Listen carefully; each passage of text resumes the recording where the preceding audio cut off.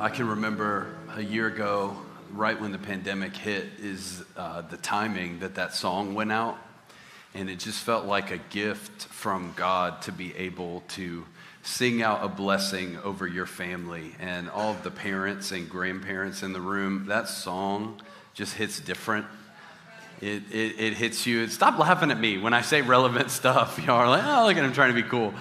It does. It calls to mind that what's happening in these moments is bigger than us just trying to pull off a church service, that there's generations at stake with what happens in the life of the church. And I hope that's on your mind this morning. And I hope that that's what's on our heart as we step into a new season together in building. You know, I was going to get up here and be like, I wanted to start my message and invite everybody into generosity, but I'm just going to be real with you. I forgot to do it earlier. We were not supposed to show that and then be like, great, you guys already gave and we're good to go on that building. Like, no, we're still in a season of desperation and going, God, we're stepping, but we're believing that you're going to do something. So we're going to go into our bringing time right now. This is a time that we set aside for you to respond to God with generosity. You can give on Venmo, you can give online, so many different ways to give. But I hope what you're investing in here is a church that is serious about generational change. And not just generational change on a large scale, but generational change within families. Some of you in your marriage have broken free of things that held your parents back already. Some of you have seen in your kids who are growing up loving Jesus this freedom from what could have held them back. And I don't know if there's anything more scary as a parent than seeing your issues be passed down to the next generation, but I don't know if there's anything more rewarding than having the blood of Jesus set you free to be part of a new family tree in the family of Jesus. Man, y'all are in rare form today. I am so excited to preach to this crowd, and I'm ready for this word to go out. I've also had a few weeks off, and so I've gotten some time to refuel. And it's dangerous when I get time to just let God download things into my spirit. But what's also exciting about that is I don't feel like there's been a drop-off the last couple of weeks as our worship pastor, Matt Cole, and our college and community pastor, Gage Henry, have brought the word. Man, they've done so great. It's been great.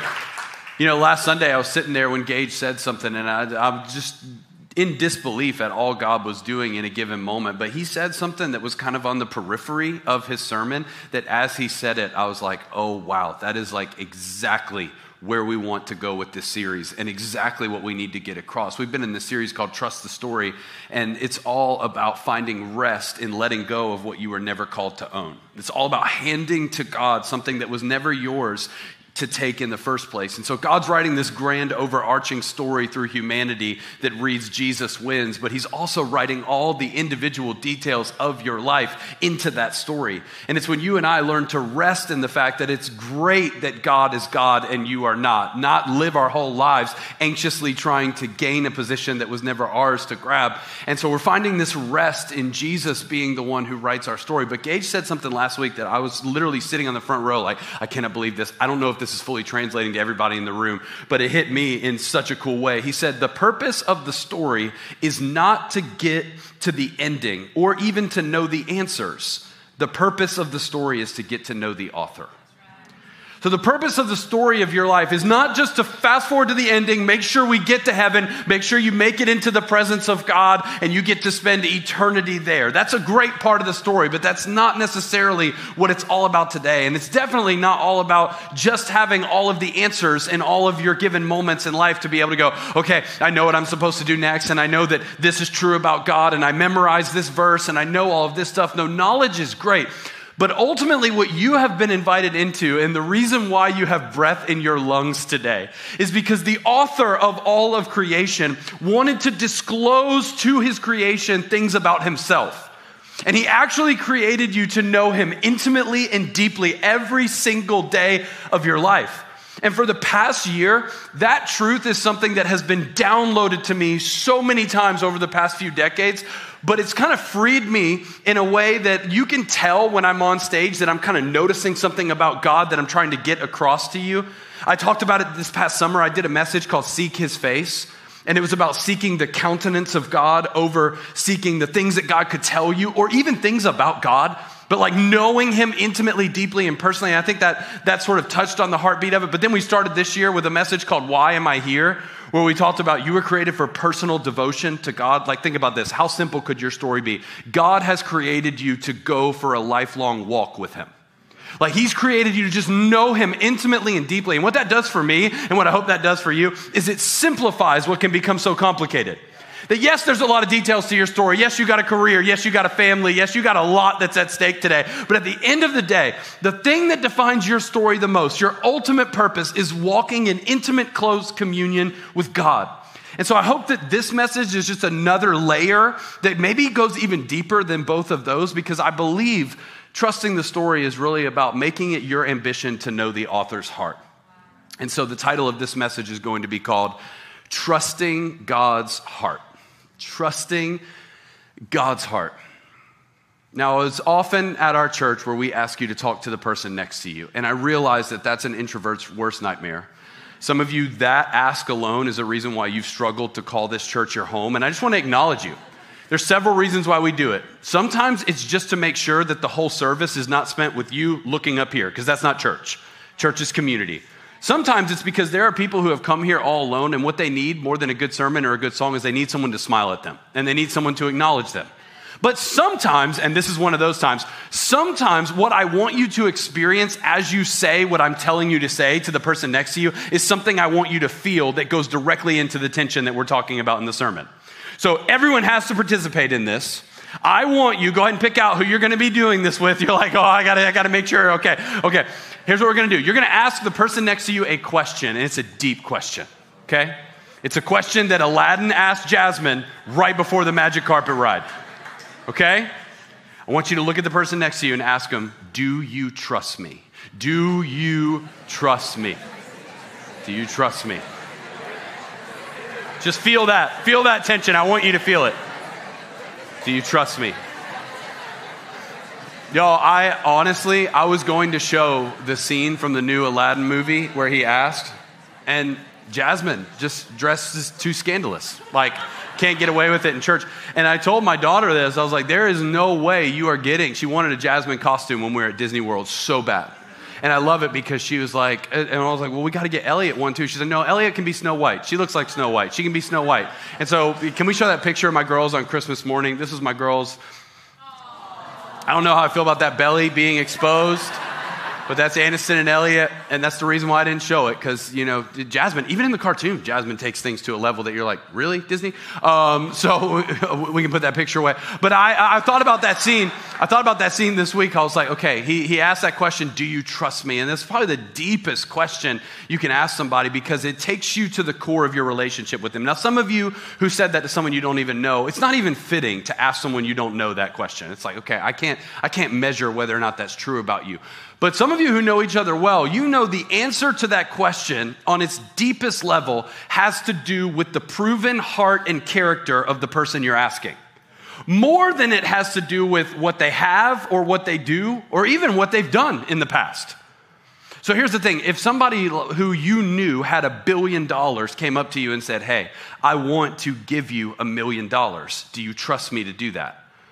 Your answer to the question of whether or not you trust them to do that may be attached to the fact that you know they have a lot of money, but whether you really believe they're going to do that or not has more to do with what you know or don't know about their character or their heart.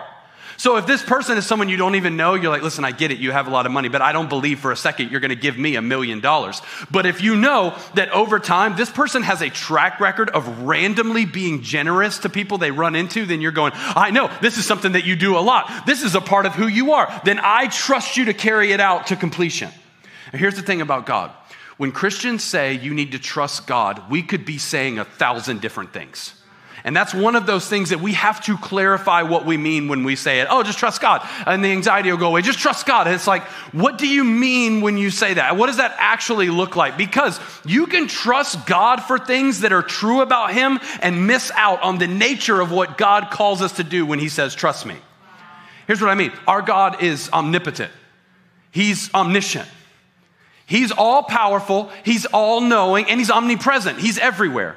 And I think these attributes about our God that we know to be true from the scriptures become the things that we attach our trust to. And so we incorrectly read into the story that because God is all powerful, he will blank in relationship to my need. And we attach our trust to things about God instead of what I believe we're called to do, which is attach our trust to the heart of God more than anything. Yes, God is all powerful, and yes, he's all knowing, and yes, he is ever present in every single situation. But when you attach your trust to assumed outcomes about things that are true about God, instead of making it your ultimate anchor to go, I trust in the nature of who God reveals himself to be, you might be setting yourself up for disappointment. Because our God is a God of promises. And we always talk about trusting in the promises of God more than the plans of man. But I've said that so many times, I want to take it even deeper. You don't just need to trust in the promises of God. You need to trust in the heartbeat of God that those promises flow from. It's a level deeper. It's, God, I trust you to be who your word says you are and who I've come to know you to be. Because watch this. Our capacity to trust God is directly connected to knowing him intimately. Our capacity to trust God is directly connected to knowing him intimately and personally. And my concern for us is that we talk about trusting the story God's writing, and we talk about trusting God over and over and over again. But here's the thing. It's a tragedy that it's rare for people in this room to have intimate moments of closeness with God on a weekly or daily basis. When I talk about intimacy with God, I'm talking about moments that are not about answers or directions or next steps. I'm talking about moments where you get close to the heart of God and you're going, I have a relationship with the God of the universe and he just showed me something about himself, or I just revealed something about myself, and we're like walking together in friendship and in close communion, and it's changing me from the inside out. Those moments are too few and far in between for some of us. And I would say this, your capacity to trust God is going to have more to do with whether or not you know him closely and intimately than it does with whether or not you know how to get the right answers at the right time. And so what we're going to do today, here's my vision for today. I want us to attach our trust in the story God's writing in our lives to God's heart more than anything else. And I want to go to a moment in the scriptures where God literally out loud calls out his nature.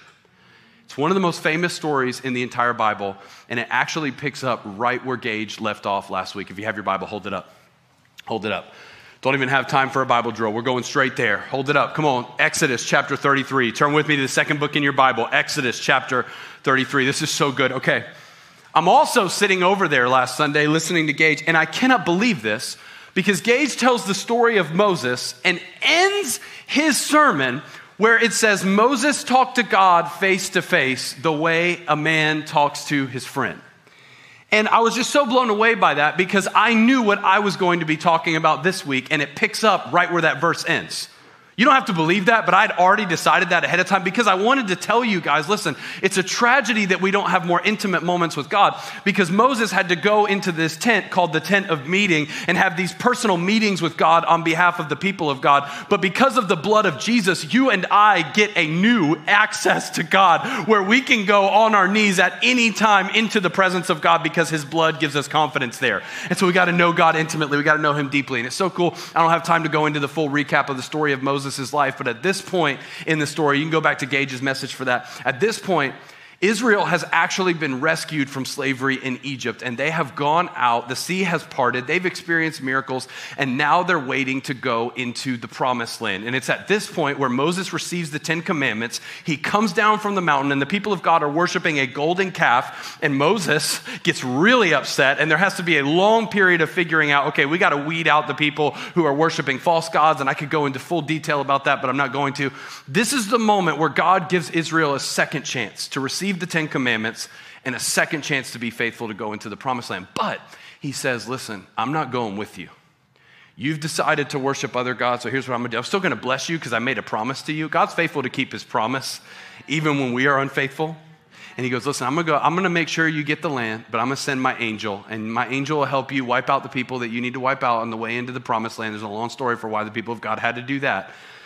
But I'm not going with you. And then Moses has this conversation with God in Exodus chapter 33, verse 12. If you're there, say I'm there. Watch this. Moses said to the Lord, you have been telling me, lead these people, but you have not let me know whom you will send with me. You have said, I know you by name, and you have found favor with me. If you are pleased with me, teach me your ways so I may know you. How do I know God? Learn his ways. Teach me your ways so I may know you and continue to find favor with you. Remember that this nation is your people. The Lord replied, my presence will go with you, and I will give you rest. Then Moses said to him, if your presence does not go with us, do not send us up from here. How will anyone know that you are pleased with me and with your people unless you go with us? What else will distinguish me and your people from all other people on the face of the earth? And the Lord said to Moses, I will do the very thing you have asked, because I am pleased with you and I know you by name. Here's what I want you to see. Prayer moves the heart of God. And more than prayer is a list of burdens that you're bringing before God, prayer is a conversation with a friend who's also God. And there's a bend and a give and take to this conversation that people like me who believe very strongly in the sovereignty of God struggle with. We struggle with a God who would, on the one hand, say, hey, I'm going to send my angel with you, but I'm not going with you. My presence, I'm not going with you. You guys take the land and you go without me. And then Moses comes before him and goes, no.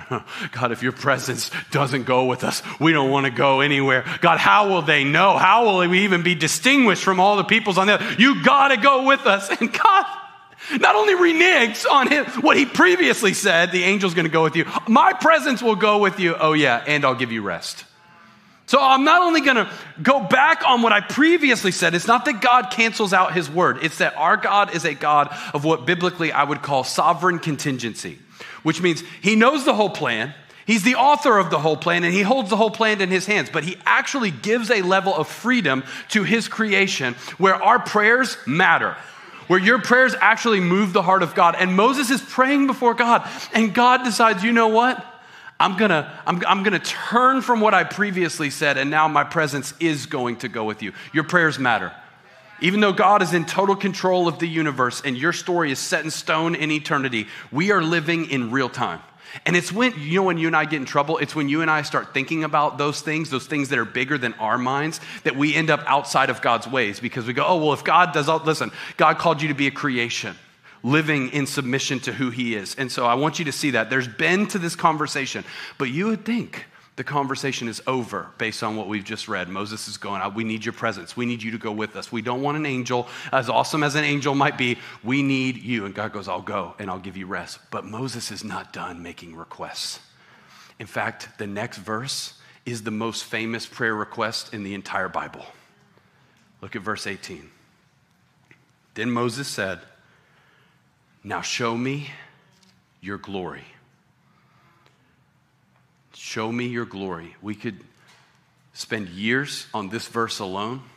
There's no way that in one sermon I could give you the level of scholarly opinion and input that needs to be given on this verse.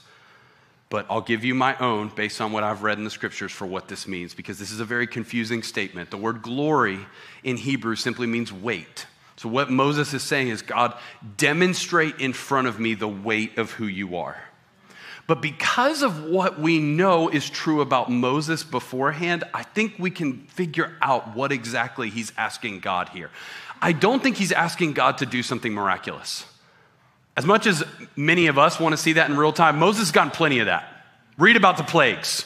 Read about the sea parting. Read about all these different. I don't think he's going, God, okay, your presence is going to go with us. Now show me something cool before I go to bed. I don't think that's what he's saying. When he says, show me your glory, he's going, God, I want you to disclose part of who you are personally that you haven't disclosed before. Show me the weight of your personhood. And let me know you in a way that you haven't been made known before. And the reason why I think that's what he's asking is because that's how God answers. Look at the next verse.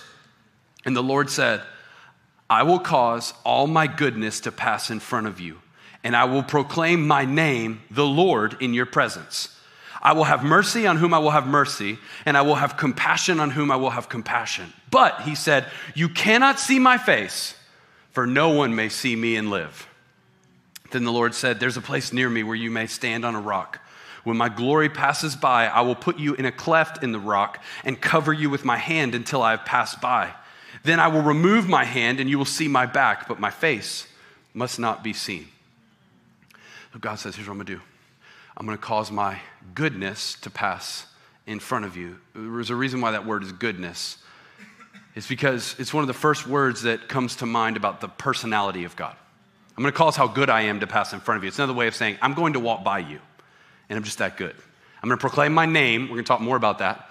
I will have mercy on whom I will have mercy. I will have compassion on whom I have compassion. God can't say his name without mentioning mercy and compassion. They're that central to who he is. And then he says, but you can't see my face.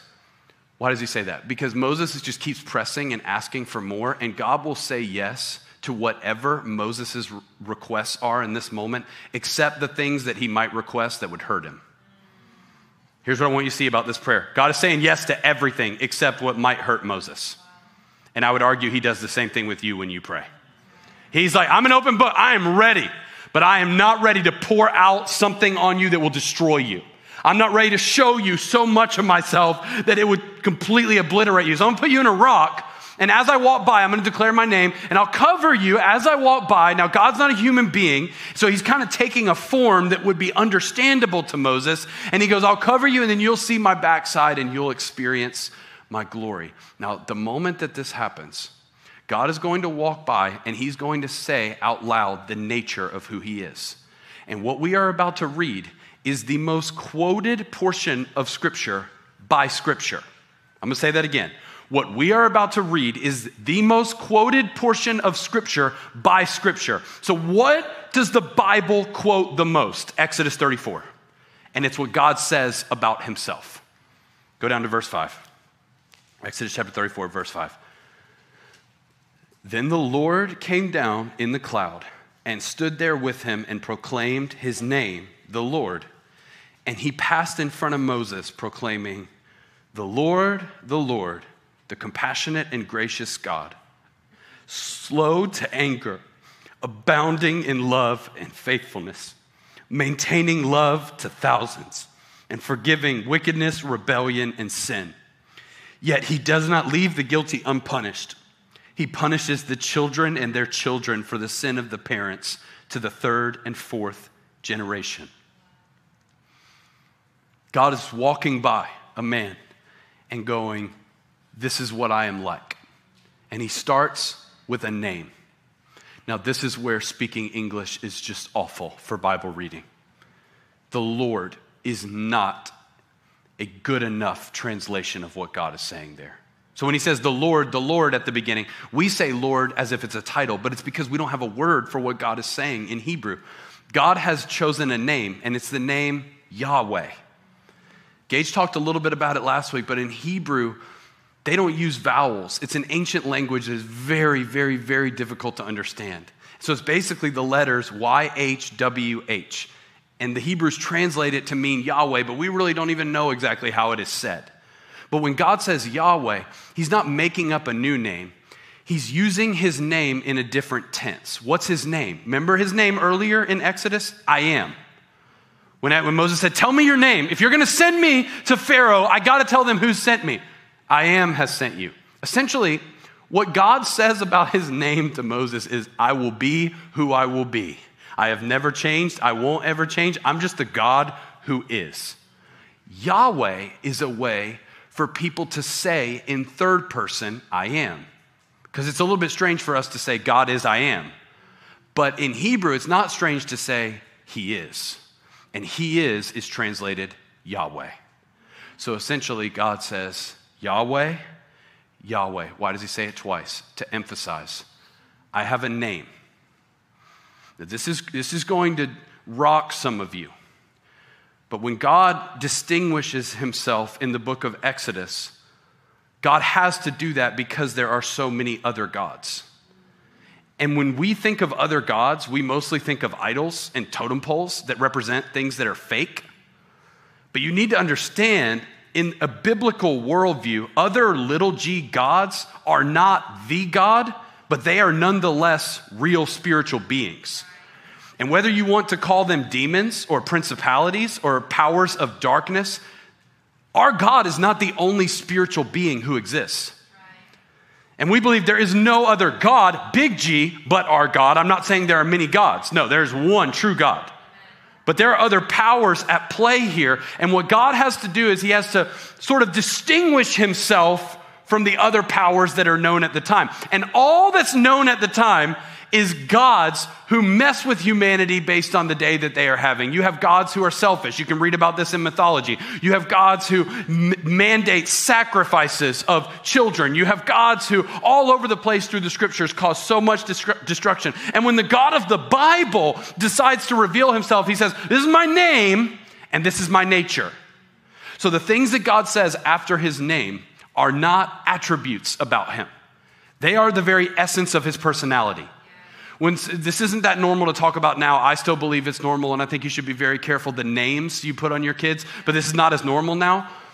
Your name in the Bible is your nature. It's your essence. It has a lot to do with who you become. And so when God has to tell you, what does Yahweh mean? What makes you you? You know the thing about the people around you that they would look at you and go, that's what makes them them. That's what makes them an individual. God says it's these things that make me me, and we'll put them on the screen. If you want to capture who is Yahweh, it's this. Now, as you're reading this list, I want you to keep this in mind. God doesn't have to be anyone. He doesn't have to be a certain way. When you're God, you get to be whoever you are, and that's why his name is I am. I just am who I am. So as you're reading this, I think sometimes we read the Bible and we assume God has to have a certain level of goodness and greatness. This is just who the God who created you happens to be. And he says, Yahweh, Yahweh, the compassionate and gracious God. There's a reason why that one's first. Compassion is his emotion toward you, and graciousness is his action toward you. What does it mean for God to be first and foremost compassionate? It means he has the ability to feel for you in a way that makes his heart bent toward you. You know, every time you've ever prayed and you have been held back by the sins that are kind of capturing your heart and capturing your mind, you know, every time you've ever gone to God, his heart for you has never been anything but compassion. The Bible says he knows our frame, that we are but dust. Do you know your sin doesn't move God's heart away from you? It actually draws his heart toward you because he knows how much you're helpless if he doesn't get involved. The compassionate and gracious God. And here's the one, it's hard for me to read it, and I'm sorry I choked up while I was just reading it, but every time I read these three words, I'm like, wow, slow to anger. You'll read that in Jonah, you'll read that in Joel. You know, guys, in Jonah says the reason why I ran away from God is not because I was scared to go preach to Nineveh. Remember the guy who got swallowed by the fish? Jonah comes back in chapter 4 and he says, I didn't go to Nineveh, not because I was scared. I didn't go there because I knew that you were slow to anger and compassionate. I knew you were going to forgive them, and I didn't want you to forgive them. That's what was going on in his heart. Joel chapter 2, we did a series about that called Even Now, where Joel quotes this and says, even now, declares the Lord, my compassions are there for you. I'm slow to anger. Doesn't mean that he doesn't have anger. It just means it takes a lot to rile up the anger of God. Abounding in love and faithfulness, maintaining love to thousands. That's a word, love, that it's like covenantal love. It's not love that feels good in a moment because you have infatuation with someone. It's a love that endures across every season. Maintaining love to thousands. Look at number 5. I love number 5. Forgiving, not has forgiven or will forgive, but always in a state of present forgiveness. Forgiving wickedness, rebellion, and sin. So sin is just a word that means to miss the mark. I love that wickedness and rebellion are added in. Whether you did the wrong thing, whether you ran from God, whether the wrong thing happened to you, or whether you just missed the mark. Either way, my posture toward you is forgiving. And then number 6 is where we get all messed up. Because we're like, we seem to be going, wait, what? Punishes the guilty and punishes the children. We're going to deal with that one. But what you need to know is that our God, 5 out of 6, is a God of mercy. But that mercy does not negate his justice. He will hold the guilty accountable. And he will be a God, who, and I'm going to talk about this at the very end of the sermon, who will punish what's called generational sin. Now, why am I showing you all of this? Because if we're going to trust God's heart, you need to know who he is. This is who God is at the center of his heart. And if you read this and go, yeah, that's the God of the Old Testament. It's like God the Father talking. Jesus shows up. No, y'all need to understand this. When John chapter 1 says that Jesus is the Word in flesh, it means Jesus is all of these things in a human body. Did you know 2,000 years ago when people said Jesus is Lord, they weren't saying Jesus is the Lord and Savior of my life. I prayed the prayer, I dedicated my life to him. No, they were saying Jesus is Yahweh. And that's what was so controversial about it. Because Yahweh was not someone who you could touch with human hands. And that's why John wrote, because of Exodus chapter 34, we have seen his glory, the glory of the one and only Son, who came from the Father, full of grace and truth. Do you know the words grace and truth are just a replay of those two words, love and faithfulness? Can you tell I've been sitting on this for a while? God has revealed himself in Jesus as this is a human form of who I've been from all eternity past and who I will be for eternity future. Now, here's what I'm arguing. If you're going to trust God's heart, God wants to take these things from being a list that you read in the Bible to being a personal experience that you have with him on a daily basis. God wants these to be more than attributes that you come to understand and go, I memorized it, that's what God is like. No, God wants you to know his heart. And as you learn the heart of God through whatever circumstance or season you go through in your story, it's these things that transform you from the inside out. And it's these things that draw you closer and closer to the heart of God the more that you come to him. So Moses in a moment is coming to God in his situation. What's his situation? Leading the people of God into the promised land. He is desperate in that moment for God to show him something. But what he wants more than anything to get him through what he's about to go through is he wants to know God intimately and personally. I want to argue today, you got to shift your pursuit from being, I trust God because I need the answers or because I need this outcome or because I need his power to take care of these things. All of those things are great. But at the bottom of that, God, what I need more than anything is to know your glory. And what I need more than anything is to know you intimately. So here's this message in one line. If you need like something that takes all these complicated truths and make it practical and applicable for your life, here it is. Intimacy with God is our guide through mystery in life. Intimacy with God is our guide through mystery in life. So Moses is in that situation where he needs an anchor. He needs something to hold on to know he's going to be able to navigate what's moving forward in his life. But what he needs, more than he needs God to promise him, my presence will go with you. I'm in. Moses like, I need more than that right now. I just need to know you. I want you to make intimacy with God your main pursuit through every mystery you experience in life. And I would add this, intimacy with God is never more available than when you're going through a season of mystery. When mystery surrounds you and you're going, God, I don't understand, and I don't get it, and I don't even think there's an explanation you could give me right now that could make me feel better about what I'm going through. God's invitation in that moment isn't, hey, just wait till you get to heaven and I'll explain everything to you and grin and bear it until you make it. God's invitation is, come close. I want to show you my heart. And I want to show you that in this world where all these other powers of darkness are at work, the God of all gods, the great I am, is going to redeem and renew and restore all things to their original purpose, and he is going to win this story. But until he does, all the brokenness and all the darkness of what you and I experience, it's an invitation to draw near to his heart. And so I know from my life personally, I've never experienced more closeness with God than when I've been in seasons where I didn't know what was coming next. Like I can talk, it's just so crazy for me, y'all, to be 7 years into this journey as a church and be thinking back to intimacy with God. Me and one of our elders were going to close on our loan this week and just thinking about, wow, our church is in such a different season. But as I was driving there, I drove past the apartment complex that I moved to when I moved here.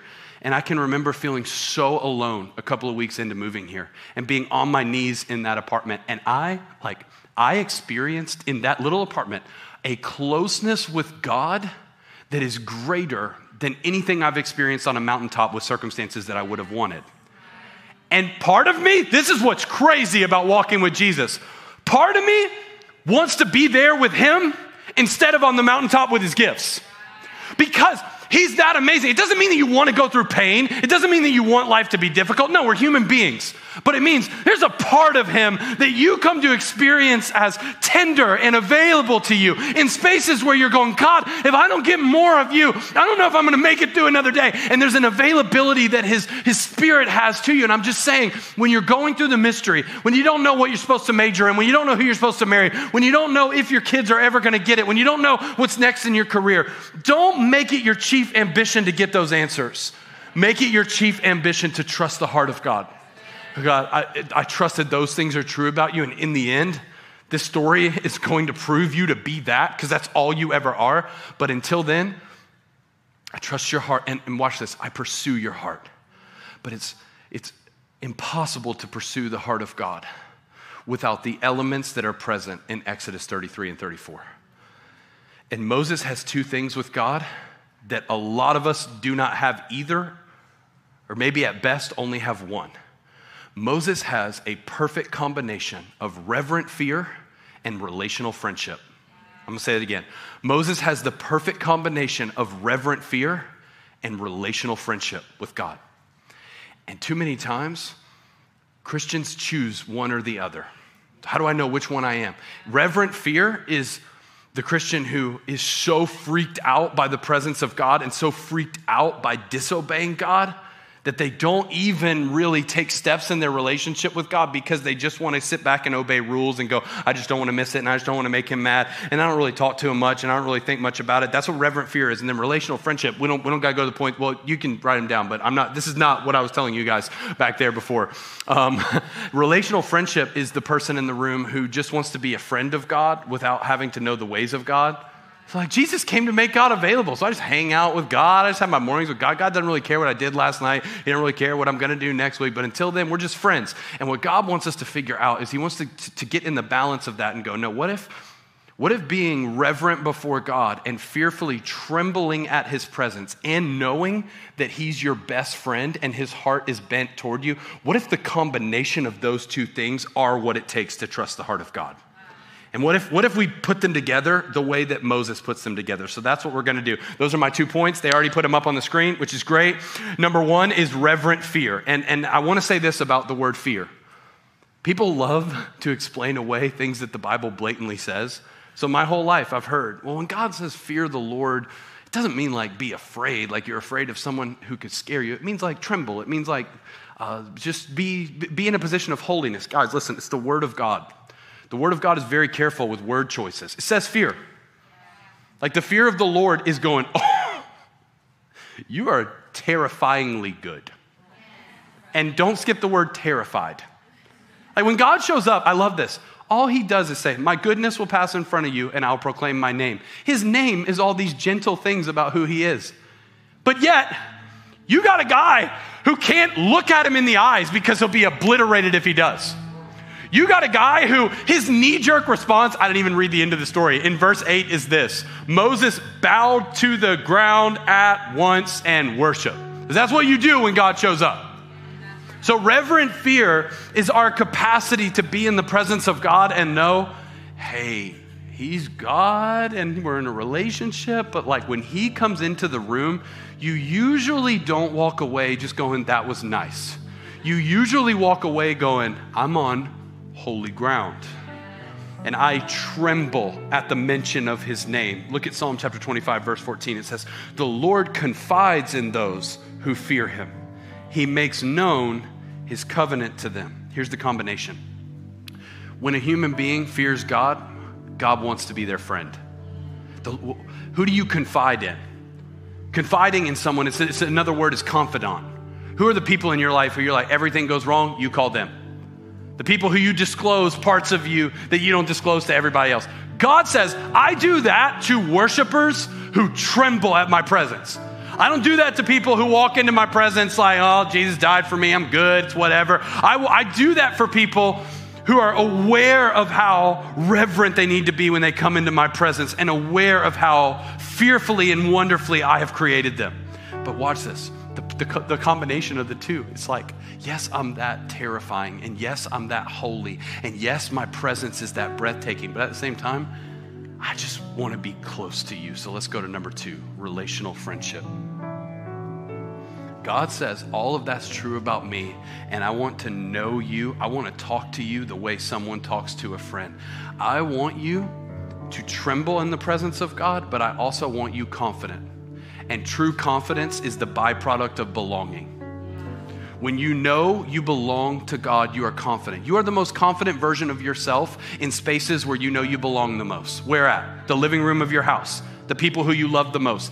I want the place that you are the most confident to be the presence of God. At the same time, I want us to fear and tremble at the presence of God. And how do you do that? Hebrews says, we enter into the most holy place with confidence by the blood of the Lamb.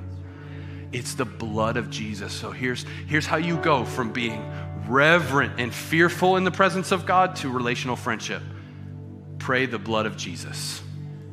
God, I have no business being here right now, but I get to draw near to you because your blood has been shed on my behalf. So by the blood of Jesus, I come before you. And then what do you do when you come into the presence of God? You have a conversation.